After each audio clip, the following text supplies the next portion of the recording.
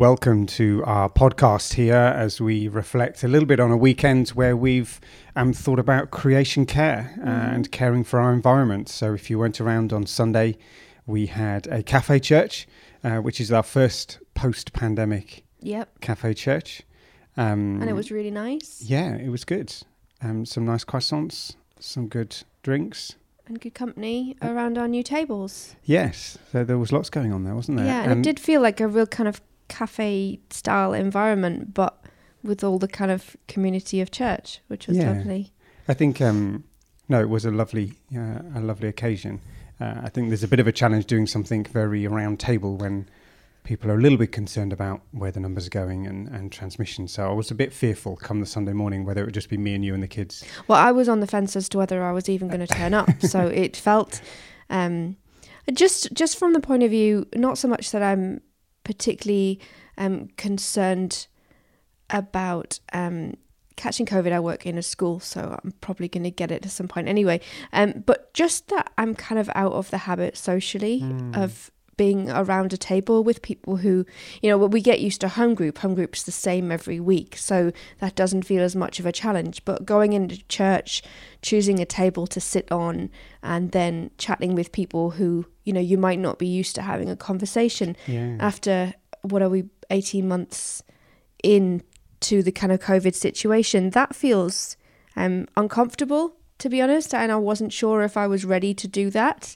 As it happened, it was a really great time. We had some fantastic chats around our table, a good conversation. We had, a bit of a laugh, which was nice. You kind of need other people to bring the sense of humour sometimes, and that was great. So I found it really encouraging to be back in church in that environment. Because it is very different. I mean, I think even so, the pandemic thing aside, just coming to church where you're sitting around a table, when we try and say, and I keep trying to say, look, church is not a one-way conversation. It's about us engaging together, but we still sit in lines facing me.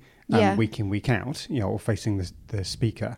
And also, when we do sit traditionally in lines, there tends to be no dialogue that mixes the ages. You chat to the people you're used to chatting to, but an adult doesn't tend to chat to a child. And one thing that I noticed very much yesterday was that other people were chatting to my children, and my children were chatting back. So they were naturally, do you want this? Do you want that? Wow, you've had a lot of croissants there. There was just a lot of chit chat. Wow, you've coloured in your tiger in such and such a way. If we'd been sat in a row, nobody would have talked to my kids, and my kids would not have talked to them. And so I felt that was a really great opportunity for the children of the church to be part of the church, and also for the adults of the church to be part of the children of the church. I thought that was fantastic. And I think one of the reasons why we're sticking with the cafe church is because it's naturally all age. Yeah. You don't have to make it all age. It is all age, if you put the right content in.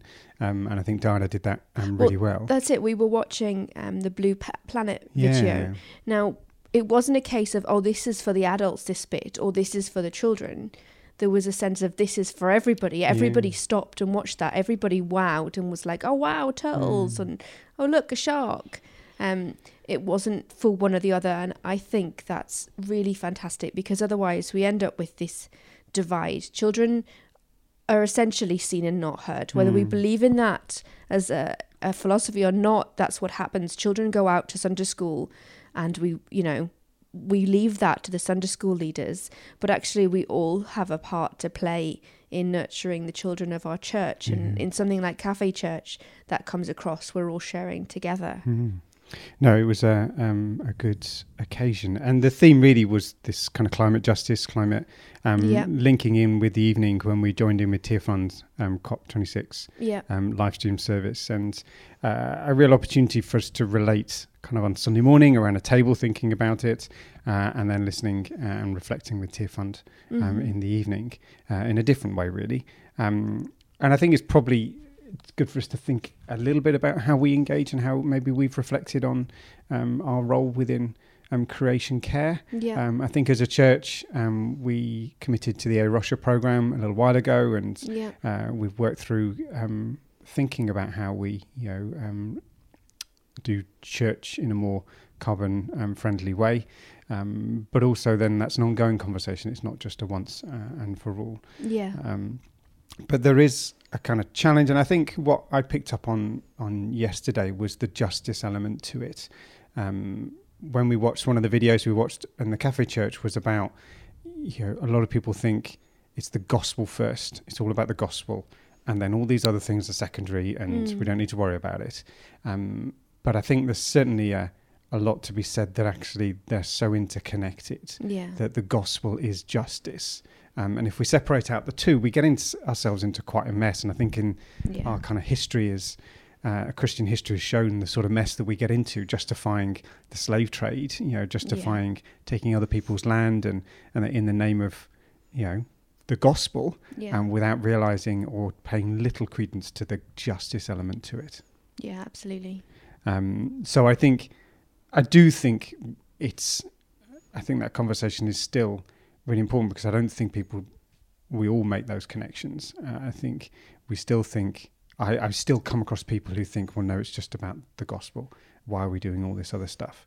We just need to be saying people the gospel. But in reality, one of the best ways at the moment, if we look at how the conversation's going as a country, one of the best ways of expressing the gospel is to be involved in the climate conversation. Absolutely. Because that's the justice conversation of our day. And we can think, well, the criticism of that is, well, you're just getting on the bandwagon.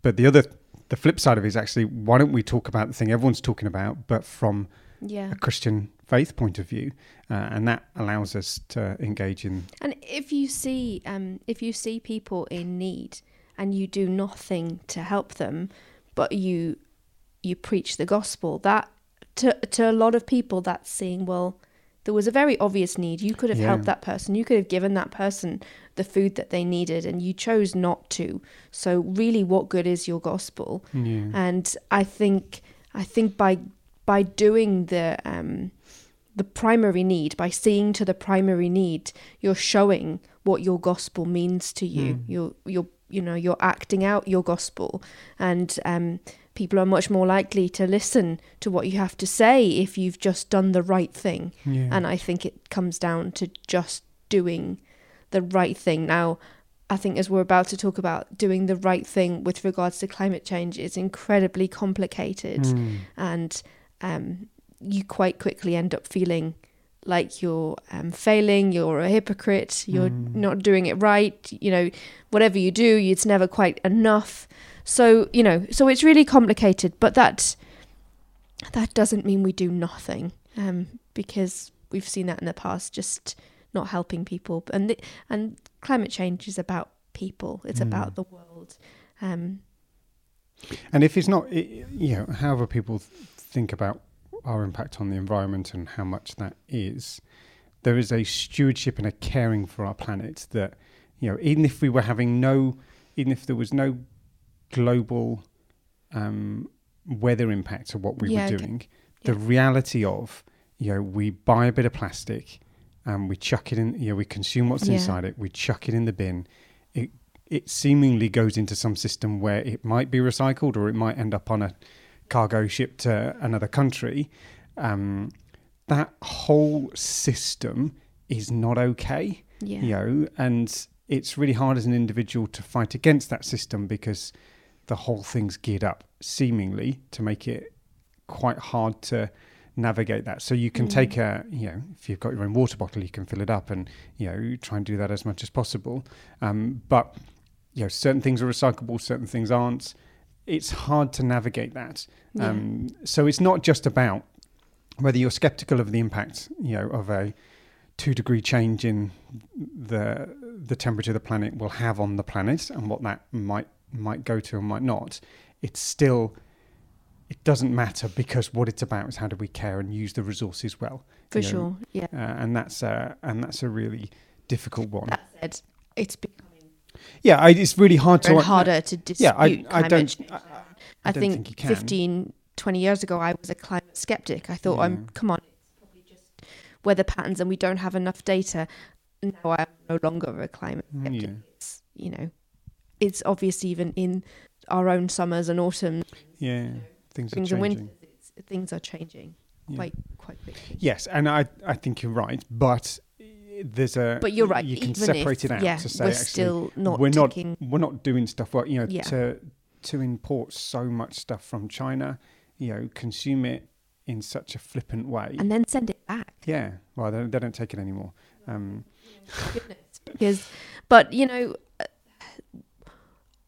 their children are our children. You know, we're all human beings, and I think particularly if we can't see it, we don't account for it, and we're trashing other people's water systems for our goods, and it's, you know, it's not on. No, and I think that's the challenge of consumption. How do we deal with what we consume, and how much do we consume? Because you know, we feel that coming up to Christmas. You know, we've got 3 kids, and it's hard not to buy them plastic junk that I suspect within a couple of days they won't be playing with again. And it's an ongoing battle, because it's hard enough buying presents for your kids anyway, but buying ones that have some longevity to them, and not just tossed to one side the next day. And I've, you know, there's so many lovely things out there that you can, you know, experiences in tech and stuff that you think, oh, wouldn't that be great if you had that? And, you know, but the reality is we've had some of those things in the past, and they're now in the garage, or, you know, left uncharged on the floor somewhere, or they've gone in the bin. It's horrendous. We are trying, I'd say we're trying pretty hard as a family. We're all conscious of it. Our children are conscious of it. And yet we still keep making these mistakes. And sometimes we're making these mistakes willfully. We are knowing, come Christmas, we know that come February, a lot of these things are going to be no longer valued. Or perhaps even more tragically, by Boxing Day, these things are no longer going to be valued. But the idea of your children having a miserable Christmas because they don't get anything is horrible. And yet, is it better for my own children to be a little bit down on Christmas Day, but the world to be in a better place, and their future children to have a better world? This is really hard. Yeah, it is. And that kind of hinges on this idea of, so I followed a bit of the COP26 kind of conversation, and there is this very easy way of picking up the kind of hypocritical nature of it. You know, you've got all these billionaires, all these world leaders flying in on their private jets, which are the worst polluting things, you know, ever. You know, flying in to talk about how we protect the planet. Sure. You know, having consumed all this carbon to get here. And then it's pretty easy to pull them out and say, well, you're just being totally hypocritical there. Yeah. You know, how do you stand on that? And I relate that to myself. So, you know, I try and do little things like compostable stuff rather than not, but, you know, and, you know, try and eat more vegetables. You know, we've given up meat, you know, and trying to do those things, but we still drive a diesel van, you know, and not the most efficient thing in the world. No. The camper van isn't. We have a log burning fire that we love to have on. Yeah. You know, we have the heating on, you know, quite a bit. You know, live in an old house. It's not particularly well insulated. Yeah. And there's a real challenge there. So it's very easy for someone to look at me and say, well, that's just, you know, you're saying all this, or you're doing that thing, but you're not doing it there. And I think that's the challenge we have. You know, I think. But this frustrates me quite a lot because, and I think this is kind of a little bit British. We tend to look at the negative side rather than the positive side. And rather than look at all of the good things that will come from the world leaders meeting, we look at how they travelled. Yeah, sure, it's perhaps hypocritical. It's also perhaps just representative of where we are right now and where we don't hope to be in the future, but we are right now. So I think, okay, we're failing. We're each one of us. There's very few of us are quite as saintly as Greta Thunberg. You know, we're all, you know, making our mistakes and flying or driving or whatever it is that are our current vices. But that doesn't stop the significance of us trying to be better. And so rather than looking at what people aren't doing perfect, I'd rather say, let's look at what they are trying to do better. I know that I'm now a vegetarian and I feel, you know, pretty strongly about that. as time goes by, but I'm still wearing leather shoes. Now, like, somebody could really pick me up on that as a hypocrite as it happens. I bought my leather shoes before I was a vegetarian, and to me it seems like a very wasteful thing to get rid of them. The best, most honouring thing I can do is use them for as long as I can. Will I choose to buy leather in the future? Honestly, I don't know. It's an interesting one. There's all of Depends these how nice the shoes are, does it? Well, yeah, I would like to say no, but realistically, as a flawed human being, possibly. No, that just life is complicated, and you make decisions for a whole plethora of reasons. And I would like us to be not looking at what everybody is doing wrong, but I think if we look more towards what everybody is doing right, I think we'll be more hopeful people. I think we'll be more inspired people, and I think the change that we'll be able to see in our own lives will be greater, because negativity breeds negativity. And we saw the kind of, and it's a media tactic, isn't it? It's the, even though the pandemic, you have government ministers coming up with rules and then getting caught out, of kind of going somewhere and not wearing a mask at a certain point. There's always the whole debate, why do they wear a mask there? It's, so there is easy ways of doing that. And I think you're right in a sense of it's the trajectory and the direction of travel. And, we do have, often a very negative, kind of media approach to things. It pulls up on those things and it is an easy win. It's an easy headline. It really is, because I guess the reality of our world is it's very hard to travel to Glasgow without being on a plane, I suspect. Maybe not a private Well, it depends plane, where you're coming from. But yes, but there's the system isn't there to do it differently, and that's some of the challenge. There's the famous passage where Jesus calls out the Pharisees, and he calls them hypocrites. I can't remember how many times. It's just time after time again. You hypocrites, you hypocrites, you hypocrites. Now, we could do that about the world leaders currently meeting in Glasgow. But I think when Jesus did that, he was calling out a real a hypocrisy of the heart. So it wasn't necessarily just a hypocrisy of a number of inconsistent actions that those people were making. It was a system of hypocrisy. It was a system that we're quite happy doing things these ways, and we're not going to change, even though it goes right against what is the heart of God. And so I think we should be saying, so it's not really for me whether a person eats meat or does not eat meat. I'd like to see a heart that is caring for the environment and is trying to make the best choices for this world, and that for some people those choices will be different to the different priorities to the ones I'm making. But we can actually perhaps still have the same heart even if we make different priorities. And ultimately it is about our heart, isn't it? There's a sense that we can make it all about our actions and what we do and the rigor of, kind of Christian life and how do we kind of get to a certain position and stay in that position. But it isn't about the rules, it's about where our heart is on the matter. And if our heart is close to God on it, then and we reflect and pray through what we do and the choices we make and how we make those decisions, and that's a heart matter, not raw. And I think you're right. You saw the Pharisees, and there was a real hypocrisy there. They were so nitpicky about all the little things. We looked at church a couple of weeks ago about the man healed, and the Pharisees got cross because he was carrying his mat. But if he was being carried on his mat, he would have been all right. But because he carried his mat, he was in trouble. And it's like, you miss the big thing because you're looking at the small thing.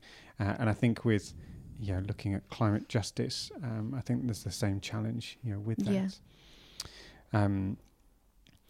I think there's an individual responsibility, but I think there's also a difficulty with the system as it is. I think we can try our best, and we were chatting at the Cafe Church with some people, and it's how much of it is our own personal responsibility and how much of it you need to see governmental change on it. And I think there's a bit of both, but the system has to change as well. Absolutely. And you see that when it's made easy, when it's easier to make positive environmental choices, I think people will make those choices. When there's lots of barriers to do it, it's actually, I don't think people will do it. We tend to go for the easy option on things. Yeah. When we're presented with it, and we do what's better for our pocket as well. And that's the challenge. Are, fueled by economics and and that's also the challenge. And if you are less affluent, the choices are really hard. But so we do need changes that make that less of a big deal. That you can do the right thing climate wise, and that not leave you out of pocket. Yeah, and that and what but somebody has to pay for that probably. But I think the challenge is how does the system work better, and I think that's one of the challenges, and that's why kind of COP26 is important. That's why having governments that pledge to do things and hopefully follow through on them, and that's the other. Is it all just a lot of hot air and not a lot of promise? A lot of promise, but not a lot of follow through. And we need people to campaign. Yeah, and so it was interesting. Tearfund, leading on the service. So there's a really compassionate organisation there, seeing their role within the justice, of climate change, and I think there's other great Christian organisations doing the same thing. Yeah. And then how do we lead in the community as well? We've kind of tried as a church to make some changes, to how we do things. Yeah. But it probably needs to go beyond. Just changing our light bulbs. It needs to, how do we, make changes that really impact our community and our environment. But that's that's an awareness thing, but also that's us following it through. Yeah. And spending our time and putting our priorities into things that really matter. And there was a while ago, there was a petition to save a telephone box up the top of our road, it's like, great, I've got nothing against that's lovely, but I don't want to put my energy into it. There's things that I really need to put my energy into. That's not it. So how are we putting our energies? And we have every person has a certain amount of capacity, and maybe just looking at that, thinking, are there ways which you could release capacity in your life to be more committed to this? Because at the end of the day, what we're doing to the world involves real people. The destruction of the rainforests that's not just, it's not a concept like, oh, that's a bit sad. That's people's land, people's homes are being just destroyed. Whole communities are uprooted because we like I don't know, Doritos with palm oil. There's just, these are not just abstract concepts anymore. These are people's lives, and we're really comfortable here. We're really comfortable in South Cambs, in the UK. We're in affluent times. We really have, very kind of little in terms of, when we get a bit cross that the supermarkets don't have what we want at the moment, but typically times are good for most people. And so how are we going to, in the midst of our own affluence, consider the plight of other people?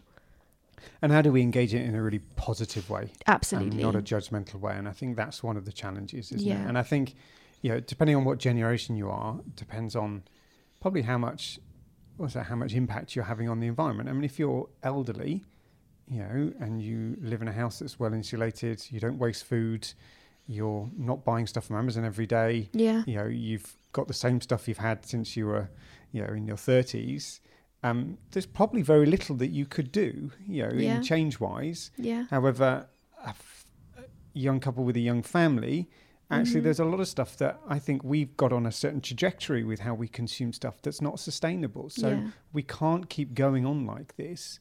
So we have to do some change. So I think there is an onus on different generations to do things differently. Yeah. And I think as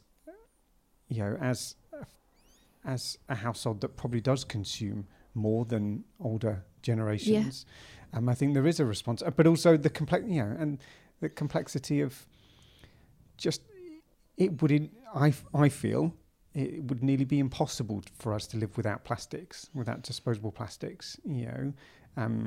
I think there's things that just are everyday, that we consume, that it's really hard not to do it. Just even, so one of our children doesn't eat dairy, so we have to have dairy-free products, and they all come in. You can't get that stuff without it coming in a plastic container, unless you want to be baking.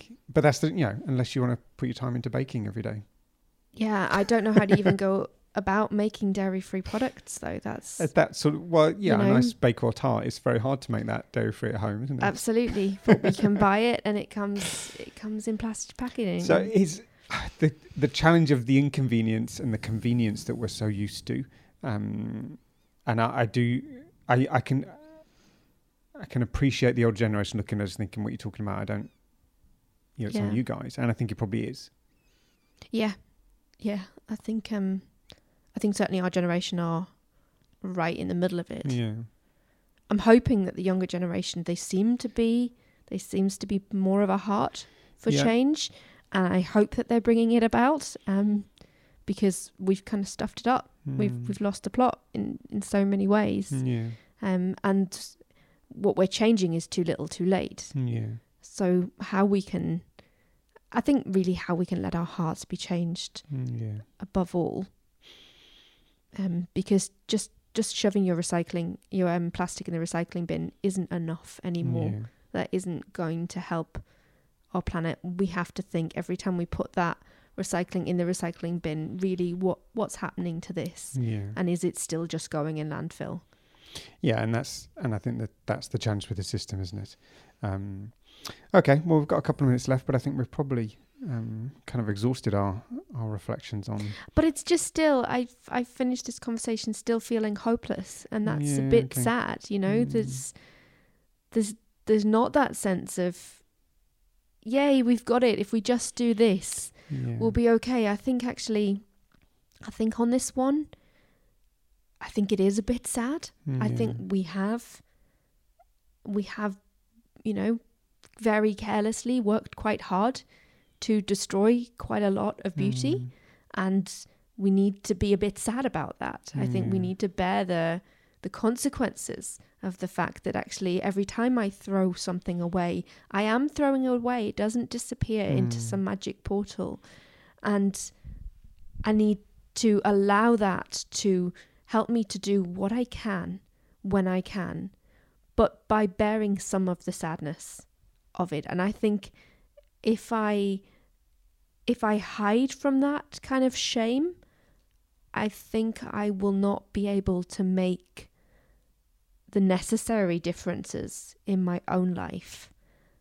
Then I kind of, while I'm still thinking it's all fine, while I'm still thinking, oh great, but I've recycled it, so I feel good about myself, or I've bought something with paper packaging instead of plastic packaging, I'm still being a consumerist. And so until I kind of really face up to the shame of what I'm doing and bear some of the grief of the world, I think I'm really not doing it justice. Well, I think it's something what Pete Gregg shared last night.